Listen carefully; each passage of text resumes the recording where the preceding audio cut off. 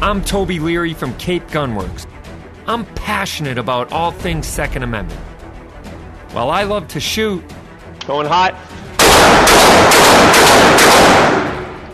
There is so much more to guns than just pulling the trigger. A free and armed society is a responsible and self-reliant one. Join us to talk all things guns, freedom, and self-defense. It isn't just about being armed.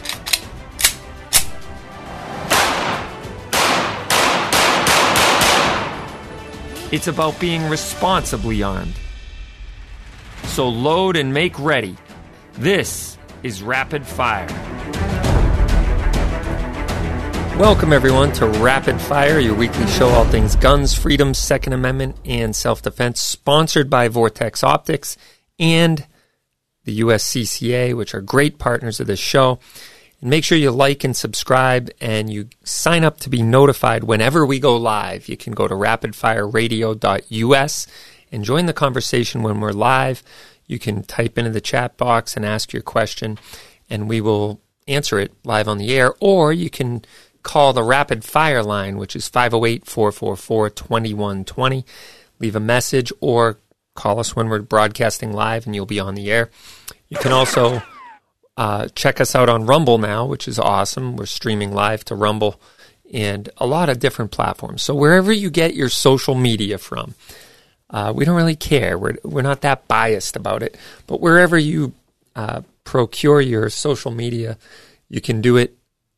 And our @ is either @ Cape Gunworks and @ Rapid Fire Radio, wherever you might find your social media. So I'm glad that it's unified now across all platforms. We were able to mine back our Cape Gunworks, one from Insta jail or hell, whatever you want to call it.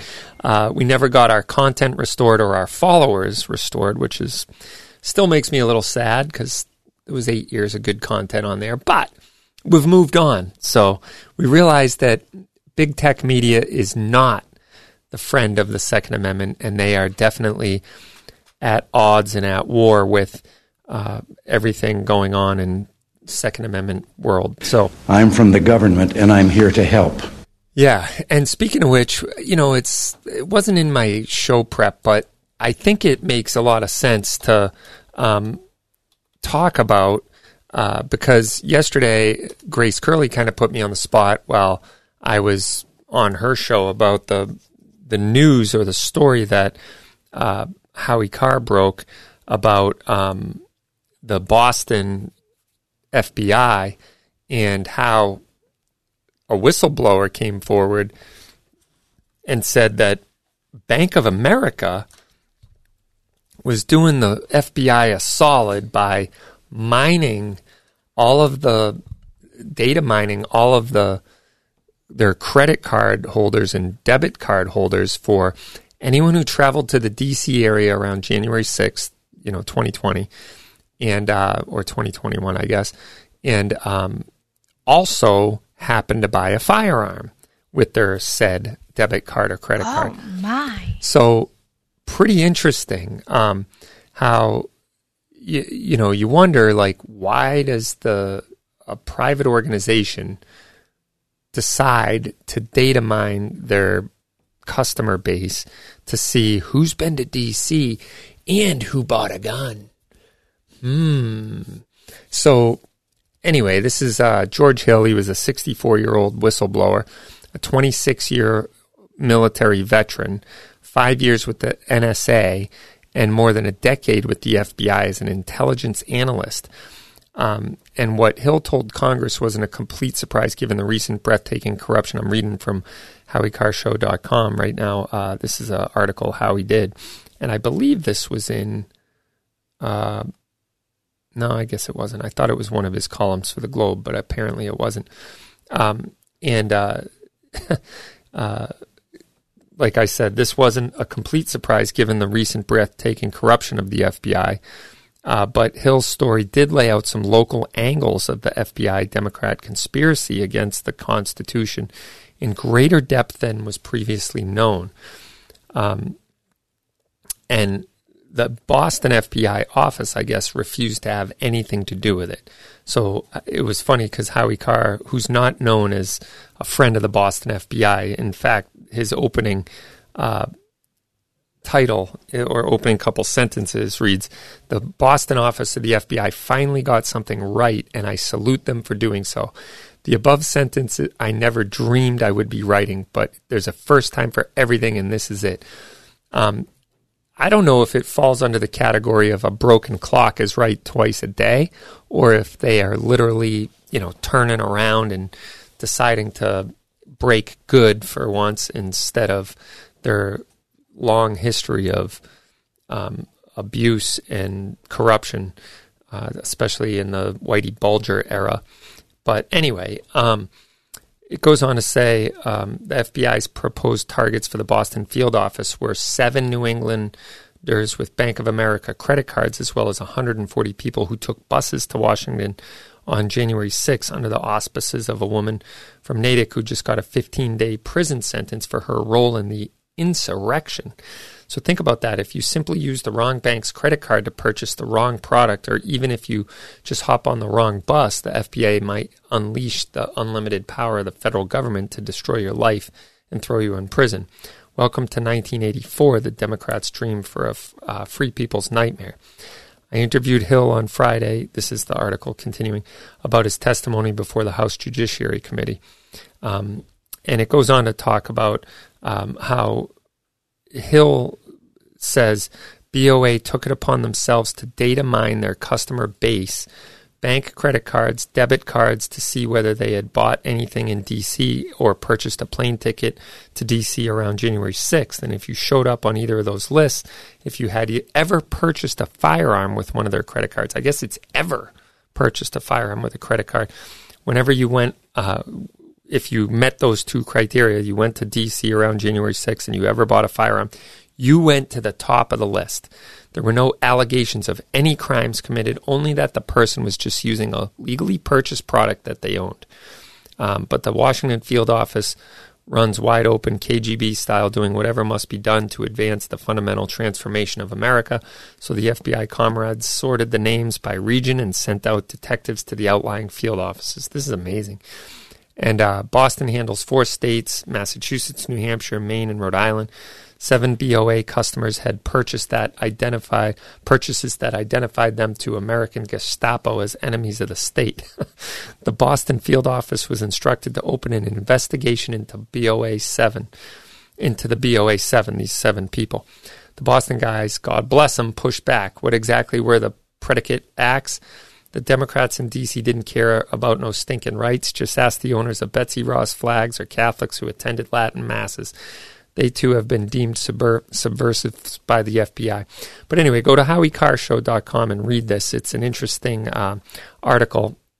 I'm not going to read the whole thing, but apparently the Boston FBI said that they weren't going to participate in this, and that's good. But Washington field office was another story. So anyway, they put their foot down, and thankfully so. So does it fall into the category of a broken clock is right twice a day, or does it fall into the category that they are starting reform from the East Coast to the West Coast, and Boston is first to clean itself up? Who knows? We'll see. But what do you think? 508-444-2120. The poll of the day, by the way, is if you could have only one gun for the zombie apocalypse, what would it be? Remington 870 12 gauge, a Remington 700 and 308, an AR-15, or a Glock 17? Go ahead and weigh in on our poll at rapidfireradio.us, or go to Twitter, rapidfireradio, all one word, and vote in the poll and let us know. Go to Rapid Fire Radio Twitter page and like, subscribe, share, comment, and spread the word while you're there. And this week's discount code at capegunworks.com is BULLET.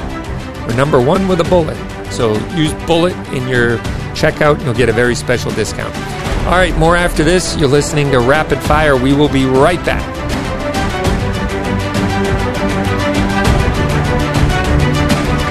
A firearm for personal protection has never been more popular than it is today. The USCCA can help fortify your home, sharpen your awareness, and develop your defensive plan. Go to uscca.co/rapid fire to sign up. Your family's safety and security is your responsibility. Go to uscca.co/rapid fire to sign up for a USCCA membership and get special training, legal advice, and legal protection you and your family need. Vortex offers the very best optics specifically made for shooters with rugged construction designed for extreme environments. Vortex Optics build quality ensures accurate, reliable, and repeatable performance every time you squeeze the trigger. Add fully multi-coated lenses and nitrogen purging, and you have a quality optic with an extremely reasonable price tag. That is the Vortex difference. Come into Cape Gunworks to see the full line of Vortex Optics today.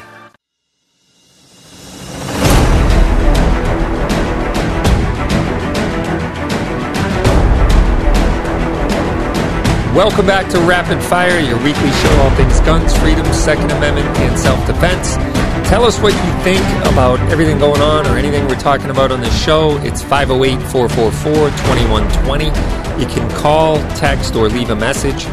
And this week's winner is Amy P. Look for an email. You have won the cleaning kit that we gave away last week on the show. So you are last week's winner. Congratulations, Amy. And this week we are giving away a set of Vortex Crossfire 10x42 HD binoculars. These are phenomenal binoculars. Vortex makes a fine product. They come with a lifetime warranty. And I'm throwing in, just for the fun of it, one of Gun Website's morale patches, and it's the stripper clip one.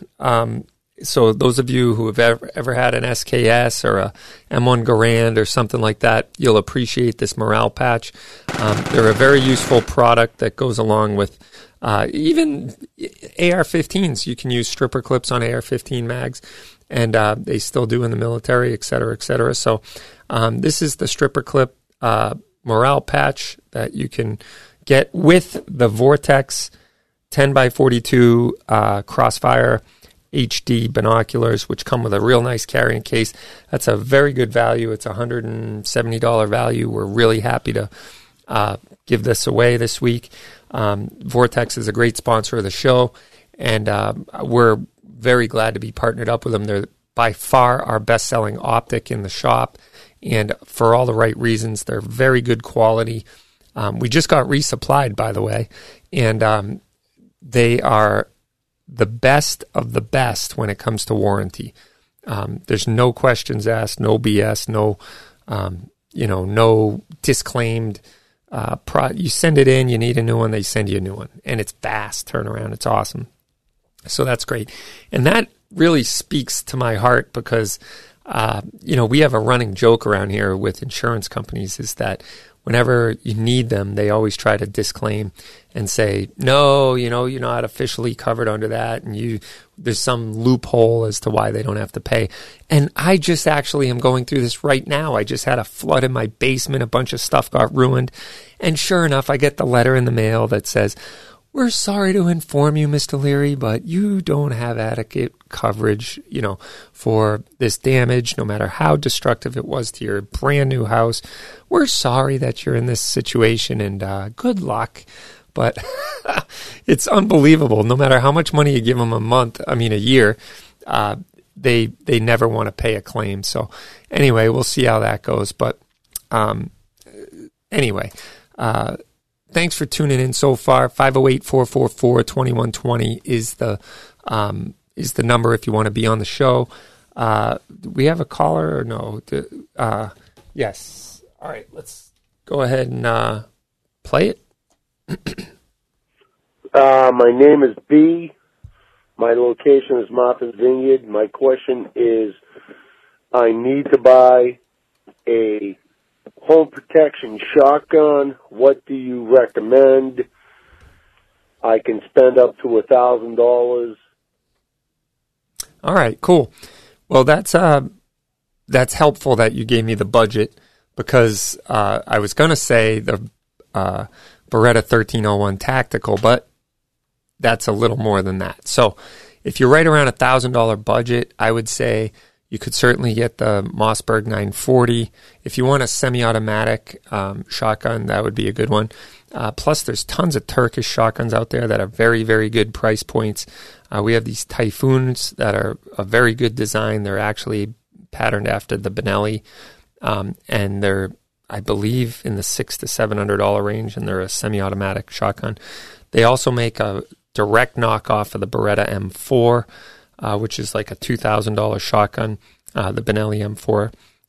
And so, they make one that's a knockoff of that. That's right around, I think, $950, somewhere in there. But Beretta just came out with a new A300 Tactical. We have them on order. I don't know if we've got them yet, to be honest. And they should be right around that $1,000 price point. So they'll be a little cheaper than the aforementioned 1301 Tactical, which is by far our best-selling semi-automatic home defense shotgun. But if you want to get into a pump shotgun, I love this week's, and we're going to talk about it in a couple segments, about the Rapid Fire Radio Gun of the Week, or is the Blackwater, and I'm not going to ruin that whole segment, but the Blackwater 12-gauge pump is a really cool gun, detachable mag gun. So we'll talk about that coming up. So I would say I can answer that question better in a couple segments if you want a pump action. If you want a semi-auto, I'd look at this new Beretta A300 Tactical. So pretty cool gun. And if you're not going to go with a Beretta, I think you'd be in either the Mossberg or the Remington. The Remingtons are a little bit harder to find, but the Mossbergs are plentiful, and we have some of the really cool Mossberg 500s with the Magpul furniture and the M-Lock handguard, et cetera, et cetera. So it's a bunch of good ones. I would say come on down to the shop, and we'll really steer you in the right direction. But if you can afford it, I'd go with the A300 Tactical. They're pretty sweet. So anyway, if you guys want a question answered, you can certainly call in 508-444-2120 or jump right in the chat, and we'll get to that. We're going to answer lots of your questions this week. I know we usually run out of time in that first opening, or the first hour of the show.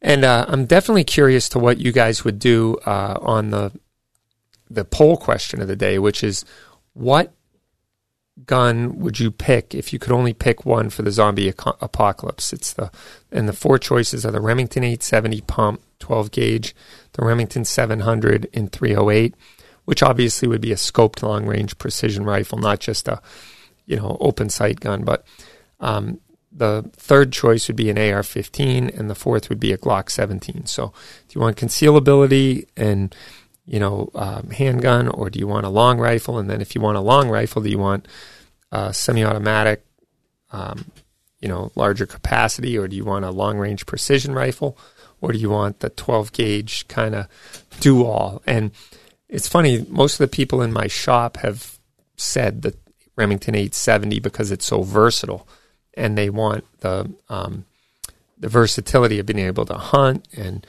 home defense, and maybe shoot a bird or a deer or whatever, so they could feed their family. And I think if I'm going with that, I would probably go with an AR-15 personally. I think that's what I would go for if I could only have one.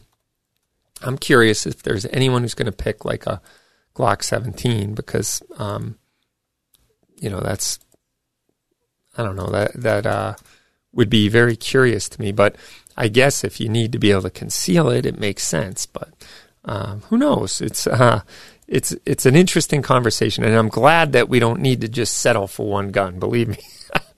But what would you choose? Go ahead and vote in our poll on rapidfireradio.us, or go to the Twitter page, Rapid Fire Radio. Right now, the results are, I'm going to vote, and then it'll tell me, wow, 100% are saying the AR-15 like me. So, so far, it's 100% AR-15. Wow.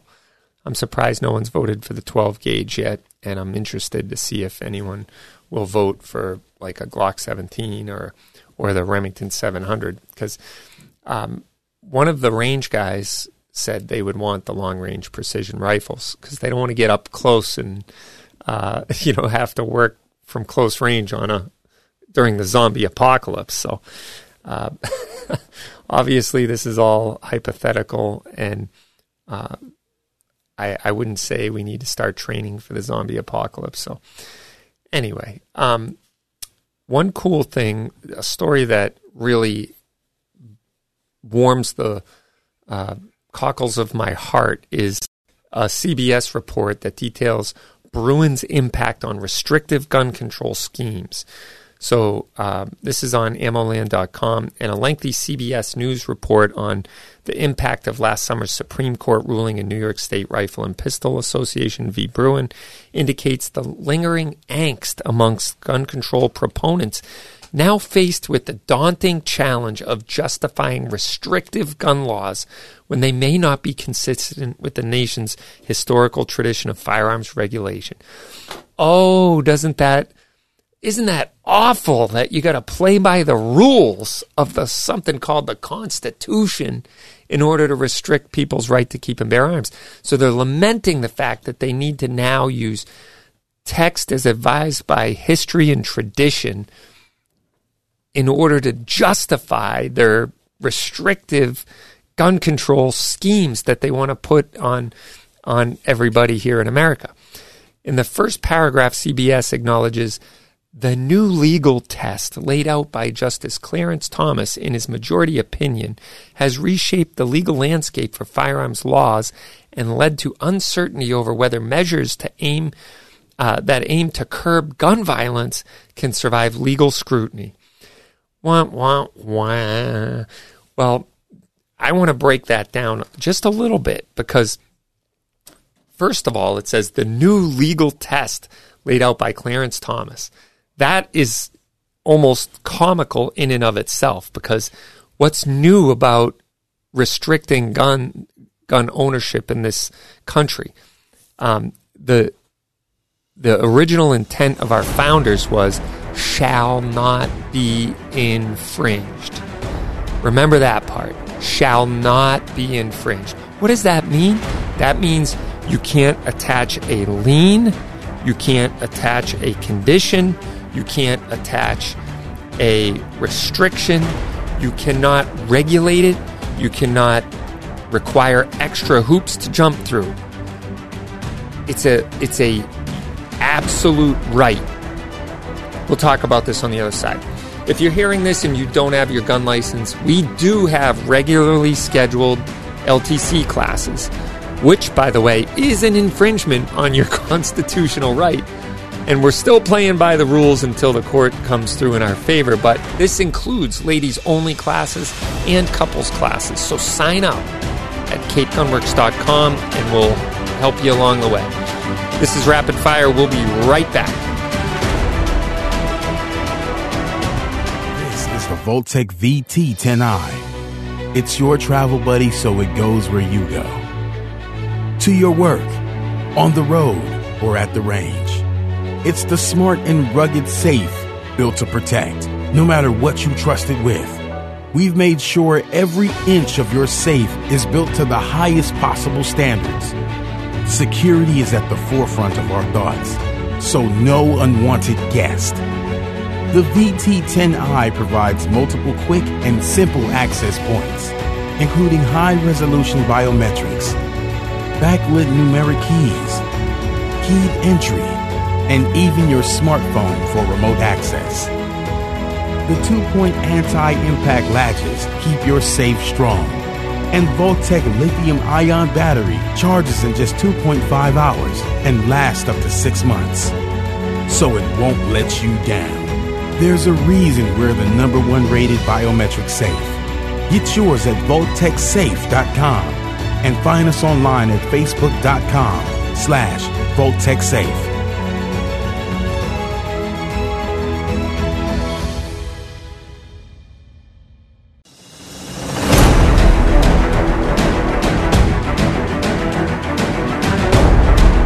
Welcome back to Rapid Fire, a two-way talk show that you can call into or text or leave a message. If you call the Rapid Fire line, it's 508-444-2120. Any time of the day or night, that's 508-444-2120. Call or text.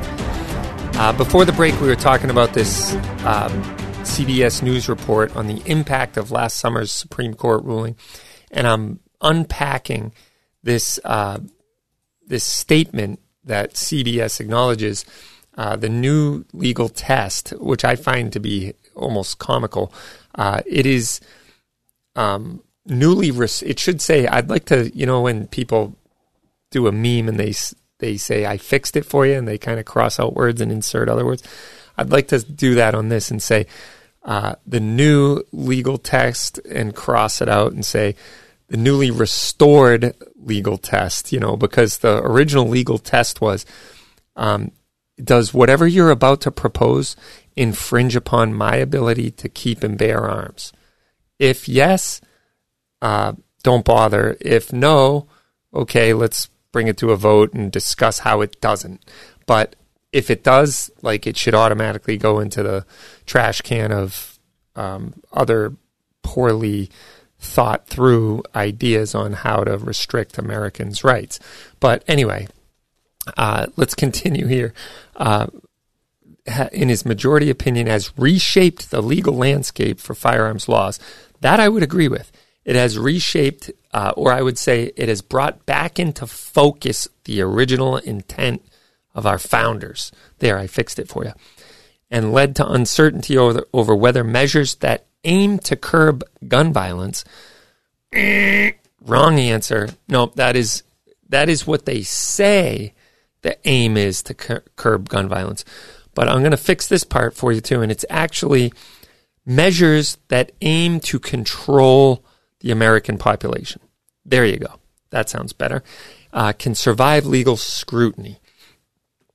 And that should have been the standard or the test for the last 200 years, right? Anytime a proposal has been made to restrict your ability to keep and bear arms, it should have been, wait a minute, can this survive the constitutional scrutiny? No, it cannot, so therefore it shouldn't even be discussed. It should be thrown onto the ash heap of bad ideas. That's the way I see it. But let's move on. The recent litigation history of just one organization, the Second Amendment Foundation, adequately confirms the CBS statement. In just the past several days, SAF filed a federal lawsuit challenging the recently signed Illinois gun ban legislation, alleging it to be unconstitutional and asserting the state has criminalized a common and important means of self-defense, the case known as Harrell v. Raoul. SAF filed an amended complaint in its challenge of New Jersey's revised gun permit law, adding one plaintiff and expanding its scope on so-called sensitive places. The case is known as Coons v. Plakin. The case was previously known as Coons v. Reynolds. SAF was already granted a temporary restraining order by a U.S. District Judge, Renee Marie Bum, and in Camden in that case. SAF and its partners in a federal case challenging the federal prohibition on handgun sales to young adults ages 18 to 20 filed a reply brief supporting their motion for summary judgment in U.S. District Court for the Northern District of West Virginia. SAF is joined in this case by the West Virginia Citizens Defense League and two private citizens, Benjamin Weakley and Stephen Brown. The case is known as Brown v. ATF. And that's just 3 cases SAF is involved in. There are, I would say, dozens of cases throughout the country right now that are all being challenged in light of this Bruen decision, which courts got wrong for decades, especially in the First Circuit Court of Appeals or in the First Circuit, federal court system in where I live. We had district courts upholding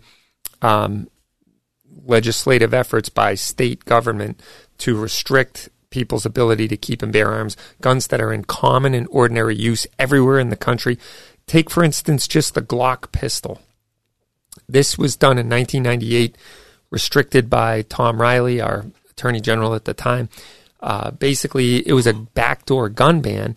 They wanted to use consumer protection law, and they wanted to use this new Attorney General regulations and basically sell it to the public as, we're just trying to keep you safe here. We're just trying to keep you safe. We care more about your own safety than you do, because you'd be willing to buy a pistol that's unsafe.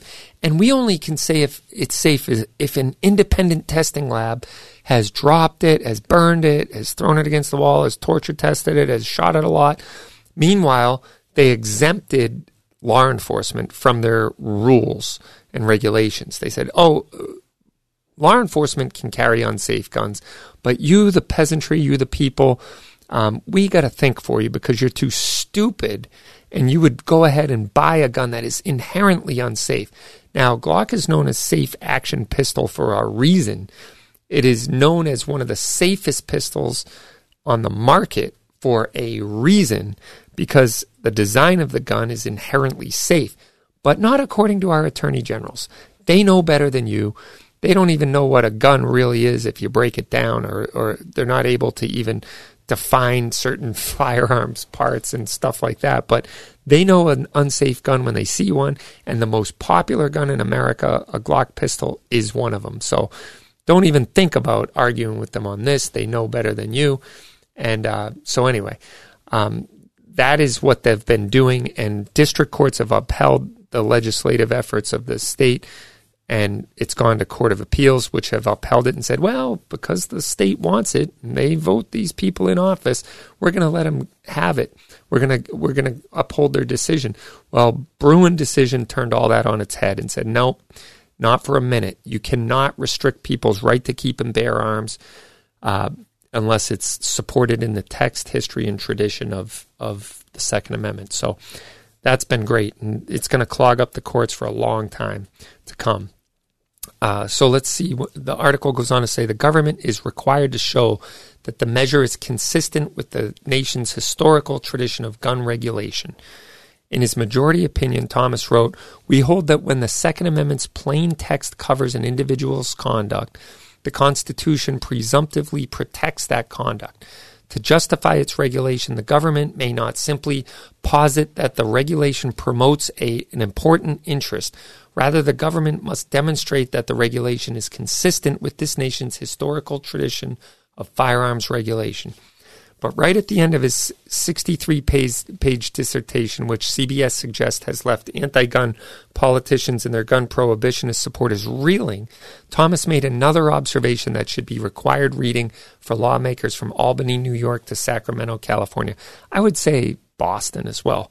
The constitutional right to keep and bear arms in public for self-defense is not a second-class right. Repeat after me, is not a second-class right, subject to an entirely different body of rules than the other Bill of Rights guarantees. We know of no other constitutional right that an individual may exercise only after demonstrating to government officers some special need. That is not how the First Amendment works when it comes to an unpopular speech of the free exercise of religion. It is not how the Sixth Amendment works when it comes to a defendant's right to confront the witnesses against them. And it is not how the Second Amendment works when it comes to public carry for self-defense. Bravo, bravo. This is something I've said. I've given speeches on this subject before, and I've said that exact same thing. There's no other right that puts you through the ringer like the Second Amendment does as far as state governing bodies do. And no one would tolerate any other right being treated the same way as the Second Amendment, which is not a second-class right. But just picture, and I say this a lot on this show, but picture if you have to give a speech or you have to speak at a public event, or you're a school teacher going to be speaking in the school auditorium at to the graduating class, or maybe you're the valedictorian and you're going to give a speech because you got the best grades and everyone wants to hear from you on graduation day, and you say to the valedictorian, this is great, you're going to be able to speak at graduation, but before you do, we have a government-mandated 4-hour class that you have to attend. We're going to tell you what you can and can't say in that speech, and we're going to also tell you the laws around governing speech.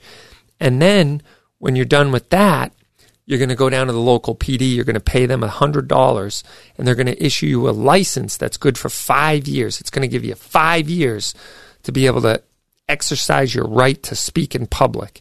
And you're going to be able to do this for the next 5 years. And if it, when it expires, you're going to have to renew it and pay another $100 and come down and fill this out. And by the way, we're going to fingerprint you. We're going to photograph you. We're going to background check you. And we're going to give you a whole nother list of conditions when you can use said free speech and where you can use it and how you have to not use it when you're in certain places or certain areas that it is restricted.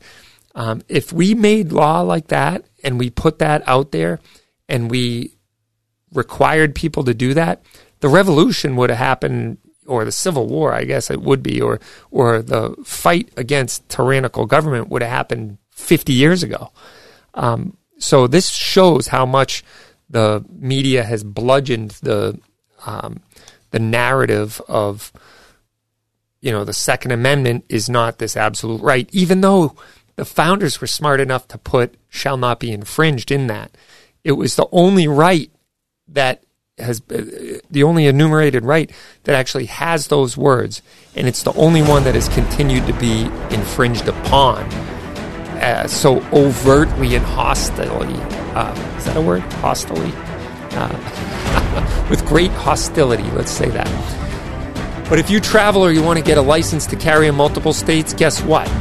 Yeah, we haven't got that far yet as far as restoring our right to keep and bear arms. So we offer the Utah's 36-state concealed carry class, and you get everything you need to apply for the Utah license at the end of the class. So go to capegunworks.com and click on the class link to book the class today. And we will be right back. You're listening to Rapid Fire. I'm Toby Leary.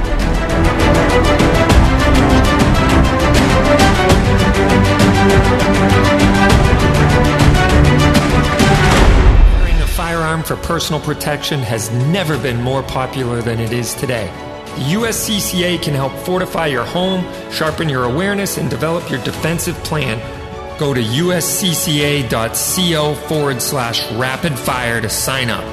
Your family's safety and security is your responsibility. Go to uscca.co/rapidfire to sign up for a USCCA membership and get special training, legal advice, and legal protection you and your family need. Vortex offers the very best optics specifically made for shooters with rugged construction designed for extreme environments. Vortex Optics build quality ensures accurate, reliable, and repeatable performance every time you squeeze the trigger. Add fully multi-coated lenses and nitrogen purging, and you have a quality optic with an extremely reasonable price tag. That is the Vortex difference. Come into Cape Gunworks to see the full line of Vortex Optics today.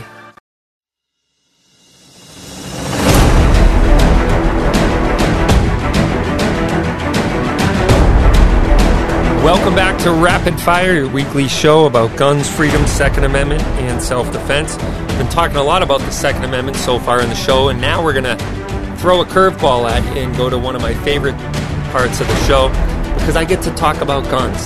And this one is the Savage... Wait a minute, we did this last week. This isn't the gun of the week. That was last week's. I guess we should rotate these out. This week's gun of the week is the Blackwater 12-gauge Century shotgun. It is a 12-gauge pump shotgun, really smooth action, detachable magazine, and what I love about it is it's very much like AR-15 controls. So the safety's in the same spot, the mag release is in the same spot, the trigger feels just like AR-15 trigger, the grip on the gun as well. It's a fixed stock version, so it also has a QD sling swivel cup on the just behind the pistol grip, right about where you'd want the single point sling to be. And if you want to make a 2-point sling available, there's tons of Picatinny rail on this gun. It's probably about 16 inches of Picatinny rail, maybe 14 Picatinny rail right on top, so you got plenty of real estate with defensive shotgun use. people like to attach either a laser or a flashlight, especially for home defense shotguns. So a lot of shotguns can end up with a lot of stuff on them. But what I like about this is it gets it right on top of the gun instead of on the handguard, where there's a lot of forend companies like Surefire and some other ones, Streamlight, that make a shotgun forend that have a light built into them, but it really changes the way the gun feels. It has a different grip in your hand and less real estate for you to actually hold the gun. But this gun, you could put the flashlight on top, you could put a laser on top, you could put a red dot sight, et cetera, et cetera. And I think it's a great option. You can even just put good old-fashioned, like, iron sights on it if you want. But I would say red dot would be almost, mandatory for me in this situation. But this gun is really cool. I think it's a very underrated gun, and it's an extremely smooth action. But somebody was buying this gun in the shop the other day, and I said,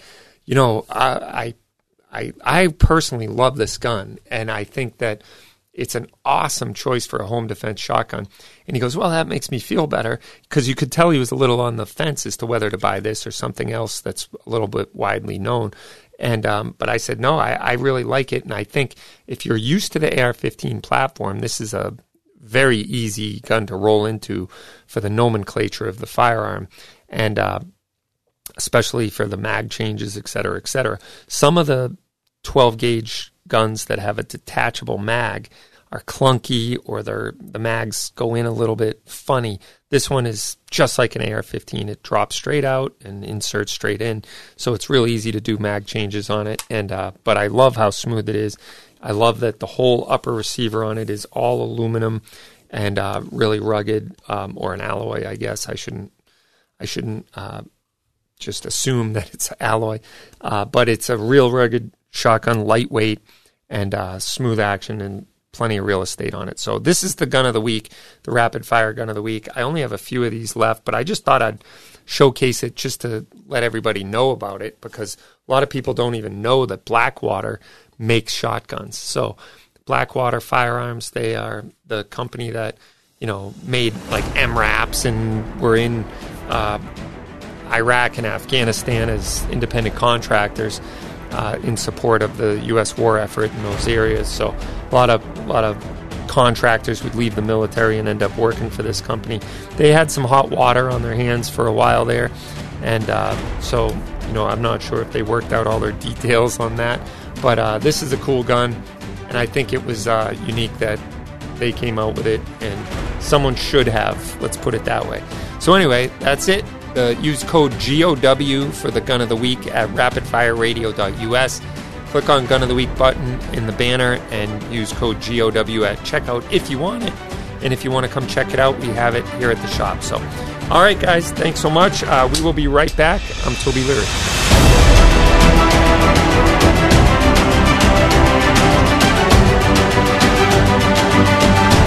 Ammunition is 100. This is where the American ingenuity met a trailblazing spirit. Hard work united with patriotism and technology blended with new ideas. That's Federal Ammunition. Right here in Anoka, Minnesota, born in 1922, made in America, and proud to be the best. Federal Ammunition, a century of innovation, and we're only getting started.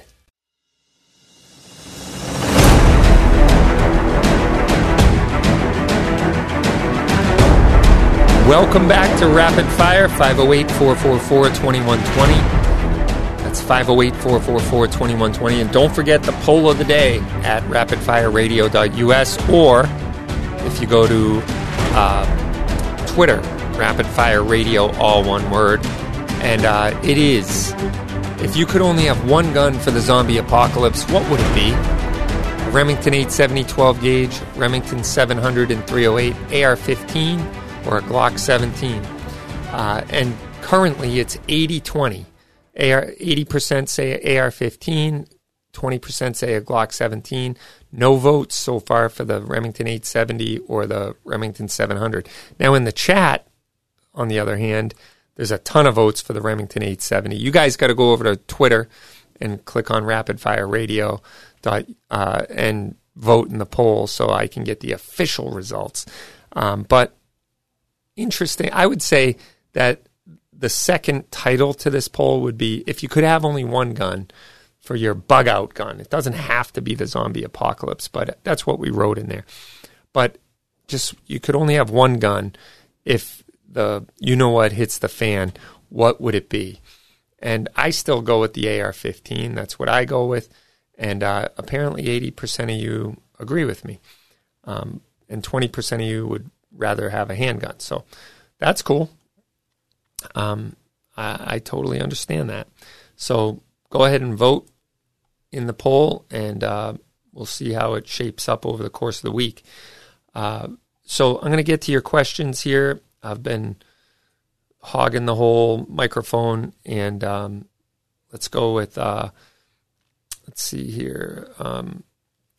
So Bird Runner wants to know if he can purchase the HK P30 directly from Langdon Tactical, or do I need to buy a stock one and send it to them for custom work? By far the easiest thing is going to be get the stock one and send it to them, because if you had it transferred here and Langdon Tactical ends up becoming the manufacturer, technically it can't be transferred. So it all depends on who's the manufacturer. And it sounds to me like if they're getting guns in, modifying them and reselling them, they are now the manufacturer. So I would say you'd have to get it first and then just send it to them for their work. That's what I did with my Nighthawk custom 1911 that I bought from, my first handgun I ever bought from Colt. But I just sent it to Nighthawk. They did all their treatment and sent it back. So now I have a Colt that's basically a Nighthawk. So anyway, all right, let's see. A lot of votes, again, in the chat for the Remington 870. Let's see. I was recently told that you can have ammo delivered to our homes other than from local FFL dealers in this state. Is that true? Not that I would, but wondering. There are some companies that will ship to mass, so you definitely can do that. And I think it's technically illegal for companies to do that if they don't have a license to sell ammunition in this state. So I know the Attorney General sent letters out, and a bunch of them stopped doing it, and a few ended up doing it again. Cape Gunworks will certainly jump in the car and deliver to you anywhere in the state. Any deliveries over $300 is free, and we'll deliver ammo right to your door. So there you have that. DR is suggesting that never buy a gun or ammo with a credit card or debit card. Cash is king and always will be king. That's probably some good advice, especially if you have a BOA card. So based on what I read in the first hour there, first segment, it's funny to me when you go to a gun show. I did the Marlboro gun show a couple weeks ago, and I would say 95% of all the sales were done with cash, and most people didn't even ask if we accepted credit or debit card. They just, one guy, pulled out like a bank envelope of cash, and it was about an inch thick of hundreds. So he probably had 10 grand with him he was walking around with. And, people are at gun shows, they're going to pay cash.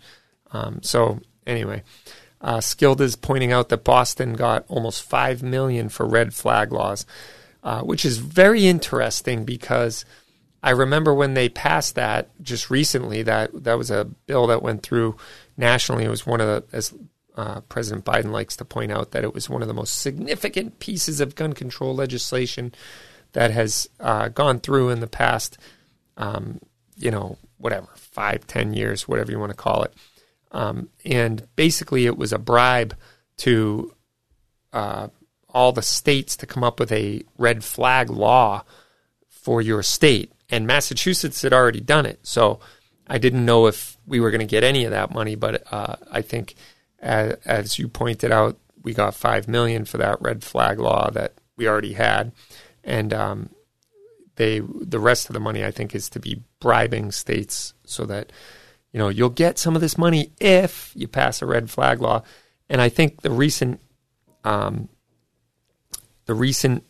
wave, if you will, or the recent tranche of mass shootings that we've seen prove that red flag laws just don't work, because they're a law that doesn't regulate the heart or intent of bad or evil people. And in a lot of these cases, there were people who were already prohibited people in possession of firearms that went on to use them for evil intent. And, you know, red flag laws are basically another major infringement on your right to keep and bear arms. And it also violates other constitutionally protected rights, such as due process, such as the Sixth Amendment, which is your right to confront your accuser.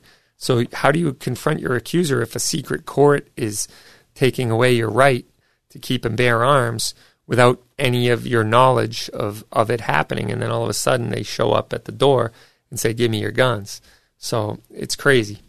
Let's see, 500's pointing out that someone was making a revolver in 50 BMG. That's crazy. That is totally nuts. Hey, Ann, thank you for listening while driving. Let's see. Bruno would go with the pump shotgun. Vinny would go with the AR-15. The Remington 870 for the zombie apocalypse. You want to knock them off their feet, not poke holes in them. Well, I think both would happen if you... yeah. I'm not that much of an expert on zombies, so I'll take your word for it. Sean says the AR-15, and then G23 points out a good one, that the AR-15, because of all the different uppers you have, you can get a 410 gauge shotgun upper, which we sell in the store. You can get 5.56, 2.23, 22 LR, plus 300 blackout, and there's a million different calibers you could do in the AR-15 platform. So speaking about zombies, remember about 11 years ago when the guy went full zombie and ate the homeless guy's face off? Yeah, I do remember that. That was down in Miami, Florida. That was pretty crazy. It was a really awful story to read, and everyone was wondering what the heck got into him. But Skilled is saying AR-15. So anyway, Bob is asking, Toby, what gun currently has your focus? What are you putting rounds through at the range most right now? That's a great question, because normally I'm doing Toby Takes on the World, and it's usually a different gun every time, so I'm not focusing on any one particular gun. I would say the one I'm using most often for, just kind of reinforcing my training for my EDC would be my SIG 365 XL, which has a red dot sight on it, and that's the one I'm putting rounds through the most, I guess, which is still not nearly enough, as my dismal performance against Nate in that Toby Takes on the World Valentine's edition went so sideways on me yesterday. But I'm going to say that was the gun's fault, because I had no idea where that thing was hitting. And Professor Claus says to me every week that I do it to myself, because every time he suggests we do one of those Toby Takes on the World, I have to come up with some gun I've never shot or haven't shot in like forever to do it. I don't just take what I'm good with and use it and run it. Whereas Nate had his EDC on him with his red dot that he knows where the zero is, that he trains a lot with. And here I come out of the range office with a gun I've probably shot once in my life and no idea where it's shooting. So anyway, that's my excuse. I'm blaming it on the golf clubs. It's not the operator error, obviously. I can shoot better than I put on yesterday, but I'm making excuses for all the right reasons. So anyway, let's see. Just the facts, ma'am. Oh, man. Ann is pointing out a story of a guy who was killed because he brought his pistol into an MRI scan. Yeah. No, I did not hear that, but that sounds like a bad idea. That's crazy. I have not covered this, Mike, and thanks for pointing it out. And maybe our next guest will be able to speak to this a little bit. But has the show covered the listening tour by certain mass reps about gun laws and gun violence that they will use for proxy legislation this session? I got a few answers from the reps office involved. No, and what Mike's talking about is the listening tour kicked off, and so state representatives and people involved in wanting to take away your rights and further infringe upon them have started a listening tour, which is, I think, part of the regulation involved of them when they want to ban your right to keep and bear arms. They got to go out and hear from people. And unfortunately, they didn't do a whole lot of listening when they were at the Tilden Arts Center the other day at the Four Seas College where they kicked off their tour. I heard from people who were there, I couldn't make it because of a family obligation, but that there wasn't a whole lot of listening going on. There was a whole lot of talking, but very little listening. So anyway, that's what you can expect from this state. But by the way, guys, the first hour's in the bag. It goes quick as usual, and thanks for tuning in. Remember, the show ends here, but we're going to talk for another hour to John Green from Gun Owners Action League, so you don't want to miss out on that. Stay tuned. You can call or text the Rapid Fire line. It's 508-444-2120. And go to rapidfireradio.us to ask your questions and check out our online content. Freedom will always be on the right side of history, so stay tuned. We'll see you on the other side. With John Green, I'm Toby Leary.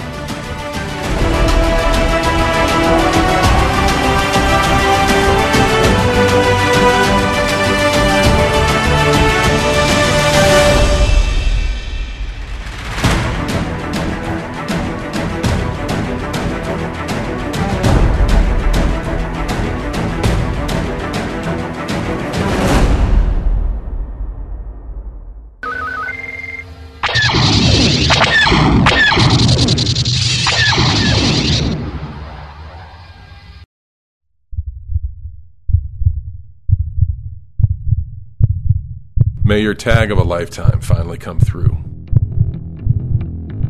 May the snow pile up and the elk come down. May your socks always stay dry. May the herd bull finally break from the herd. And may your aim always stay true. Welcome to the next level. Welcome to the Vortex. Once you're involved in something like this, the stress level, it can tear up a family. He said he was tried in the court of public opinion before he ever stepped foot in a courtroom, but surveillance video helped shed light on what actually happened. 50-year-old Ford employee Billy Cohort was charged with attempted murder for shooting his gun in the United Auto Workers 551 parking lot in June 2016. To have everything you work for taken away. Cohort was suspended and then terminated from his job with Ford, where he had worked for nearly 2 decades. To have somebody have your back and have a company that have your back, and then they put me in touch with a great attorney. That was the best feeling. Go to uscca.com to learn more about protecting yourself and your family. Alexander Hamilton said, "Those who stand for nothing will fall for anything." This is Toby from Cape Gunworks. When our founding fathers drafted the Second Amendment, there was no question of its meaning. Today, if you have questions, come to Cape Gunworks for some advice, training, or to send a few rounds downrange. We have a fully stocked pro shop with a huge selection of guns, crossbows, archery, classes, rentals, a 15-lane range, and a friendly staff. Come on down to Cape Gunworks, Airport Road, Hyannis, or capegunworks.com. Constitutional carry has become all the rage these days. Apparently, the mainstream media has gotten all over this term, and they're really misinterpreting what it means. And there's something that you need to know as a responsibly armed American. Constitutional carry simply allows you to carry a gun without a permit. That's it. It does not vacate your responsibility of what you're going to do with that gun. Remember, you are responsible for every action you take, and certainly every round that comes out of that muzzle. And constitutional carry doesn't take that away. So when we're arguing with anti-gunners who are complaining that constitutional carry makes the world less safe, let's remind them that whether a state has constitutional carry or an over-the-top requirement for you to get your concealed carry permit, none of that takes away your responsibility when you're dealing with a firearm. You will be held accountable for your actions, as every responsibly armed American should be. So make sure you get the proper training and you know your laws so you're doing the right thing. I'm Kevin Michalowski, editor of Concealed Carry Magazine. Go to uscca.com to learn more about protecting yourself and your family.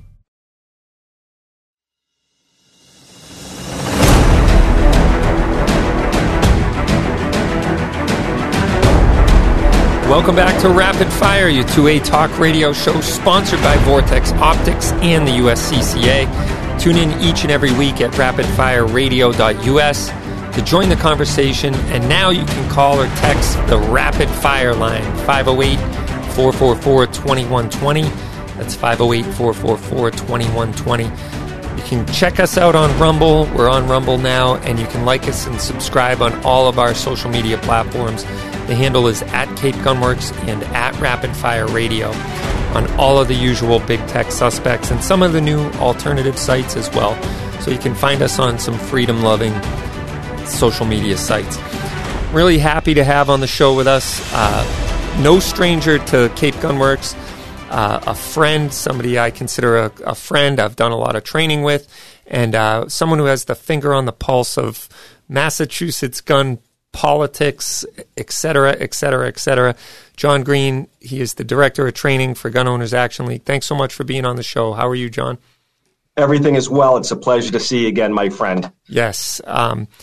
So lots going on these days. I'm sure you got plenty on your plate, and you've been, obviously heading up the fight in Massachusetts under the umbrella of Gun Owners Action League, which is doing phenomenal work.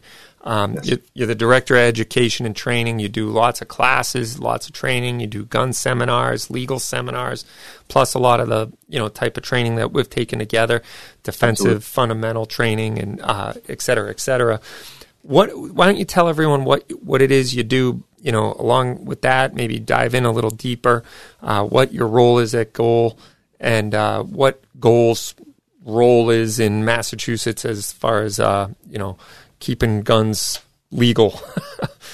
Then we'll work from the top down. So in the nutshell, Goal advocates. We train, we educate. That's what we do. We have our lobbyist, Jim Wallace, our executive director. Mike Harris, fairly new to the Goal staff. Mike's an absolute gold mine. He's our policy director. And Mike worked for a number of state senators and reps. He's worked for Department of Conservation and Recreation. Very well liked at the State House. And as you know, politics is all about relationships. Sometimes that's good, sometimes that's not good. So that's Goal's overall mission. Been around since 1974. I've been with Goal full time for, my goodness, started in August of 1999, full time. So currently Goal's longest running employee. Honored to do what I do. I get to wake up and do something that I absolutely love. I've met, I consider you a very close friend. We have made wonderful relationships with people that truly care about their Second Amendment civil rights. Mm-hmm. So originally started off with Goal back in 1999 to increase the number of small bore riflery teams, junior riflery teams, and did a great job with that. State coach with Maureen Trickett for a lot of years, taking the kids out to Camp Perry in New England to compete against other teams. And that has morphed. Currently now, I travel the state and I educate citizens and law enforcement and retailers on state and federal gun law, doing about 2 of those seminars a week all around the state. We work with environmental police officers, so when new EPOs are coming onto the job, who does the state reach out to educate those officers with our gun laws? They reach out to Goal. Talk about a feather in our hat. We've done that gun law seminar, mass gun law seminar, for tens of thousands of people in the past 15 years. One of our better programs on that. So travel the state, meet a lot of wonderful people. That's great. And, what's interesting about what you just said, how you train the EPOs, the environmental police officers, on mass gun laws, that they actually have a higher interaction with the public in regards to firearms than regular patrol officers do. As they should. We like to consider environmental police officers as liaisons to those of us that enjoy outdoor endeavors. Yeah. Sometimes it's a positive interaction, other times not so much. But as we like to say when we're putting on the seminar, and by the way, Toby, it's the exact same seminar that we provide to our citizens at our affiliated gun clubs. We want law enforcement to understand what we're telling the general public, because nobody does it more often and better than Goal. We don't have to agree that it's a good law or a bad law, but we should understand the consequences if one fails to abide by that law. And you know as well as I do, the gray area is just unbelievable with regard to statute and citation. Yeah, and Massachusetts, it's how ironic that the state goes outside of the state organization to a gun advocacy group. Yeah, 501c4. Right. And I think that speaks volumes to A, the great job you guys do, but B, the confusion of the law as written. And, absolutely. I mean, it is just baffling. I've been at it for 8 years, and some days I wake up and go, I don't know anything, you know, and other days. That's how I feel when I wake up every morning. Yeah. And it's amazing because we have a large amount of police officers that come into the shop. Right. And when they ask me certain things, I wonder if I'm being set up. Like, is there a candid camera around? Because they're asking me. You're being punked. Right. And I'm wondering, like, am I being set up, or do you legitimately not know the law in the state that you are a sworn officer in? Absolutely. One officer, I had a gun on the table one day. I brought it out to show him, and it was pretty funny. I was just like, what would you do if you pulled somebody over with this sitting in the car? You know, what would you do? And he's looking at it, and I'm not going to say what the gun is because it'll take all the fun out of it. But it was, his eyes were wide as saucers, and he goes, "Well, if it was you, I'd say, I know you know the law a lot better than me, so have a nice day. But if it was Joe Citizen, I might have to make a few phone calls, you know." And the good police officers will. Yeah. They'll make that phone call to find out rather than just, oh, this is what I heard. Let's face it, the ignorance surrounding not only law enforcement, but citizens and retailers. We're excluding you from this when we talk about retailers. The ignorance of the law is so hard to believe. But, I mean, you know this one, right? We all know this one. Right. Look at this. Massachusetts gun law and regulation. And it doesn't even cover all of it. Right. Right? This book, the last 8 pages are federal firearms laws. Up to that, the previous 300, almost 400 pages, 400 plus pages is all regulation, statute, rosters. It's ridiculous. It's not fair. Right. It's not fair to those charged with enforcing the law. It's not fair to those of us that just simply want to be compliant with the law so that we don't lose our Second Amendment civil rights.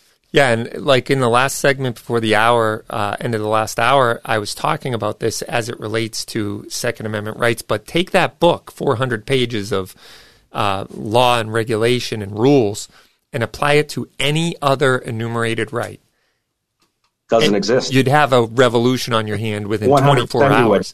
Right? Of course, as we should. Right. But where did we go wrong and lose that narrative that it's okay to do to the Second Amendment, but not okay to do to the First or the Fourth or the, 14th Amendment or the Sixth Amendment? Or, why is it that the Second Amendment, the one, by the way, that has an asterisk at the end that says shall not be infringed, exactly, is the one that we write a 400-page book on mass law on how to navigate through mass law, but yet apply that to any other law, any other enumerated right, and it doesn't work. So where did we lose that fight, and how do we get it back? How do we get that? I have an opinion on that. Right? And my opinion is Vietnam War, the assassination of the Kennedys. Prior to that, we had guns in the schools, right? Kids would take their guns to leave them in the principal's office or put them in the locker so they could hunt on the way home. How many schools had indoor ranges, the riflery teams? And then they started taking the guns out of the front doors. And now in 2023, we see these spree killers bringing guns into the back door. And that whole time, Toby, we didn't have enough good men and women standing up and say, this is wrong. And now it's left to you and I and citizens that enjoy our Second Amendment civil rights to really come up and start advocating. And that's what we try to do. We try to make advocates. Goal is a small staff of 4, and we can't possibly be everywhere all the time. We provide information. We provide the bill numbers when they're forthcoming, and we educate. And now it's left to that citizen advocate to get out, reach out to their elected officials and let them know the facts and how they feel on the matter. That's how you make change. Amen to that. So let's fast forward. Now we are in this fight. We've seen the slippery slope happen. We have all kinds of stuff going on. In this state, we have a 2-pronged gun control scheme, basically, or paradigm. We have the mass law and legislation that passes laws, and then we have the Attorney General's office, which is also very hostile to firearms ownership in the state, with their own set of rules and regulations, or Commonwealth of Mass Regulations, CMRs as they're known as, which regulate, what gun you can and can't buy, and certain rules and certain design criteria of guns and whatnot. You did a lot of work on this with the whole Warman v. Healy, I believe, or was it... is that the one, or am I confusing? Warman v. Healy was the assault weapons suit. Okay, that was the where assault the Supreme Court in June of 2019 said, "Listen, we're not hearing any more Second Amendment related cases."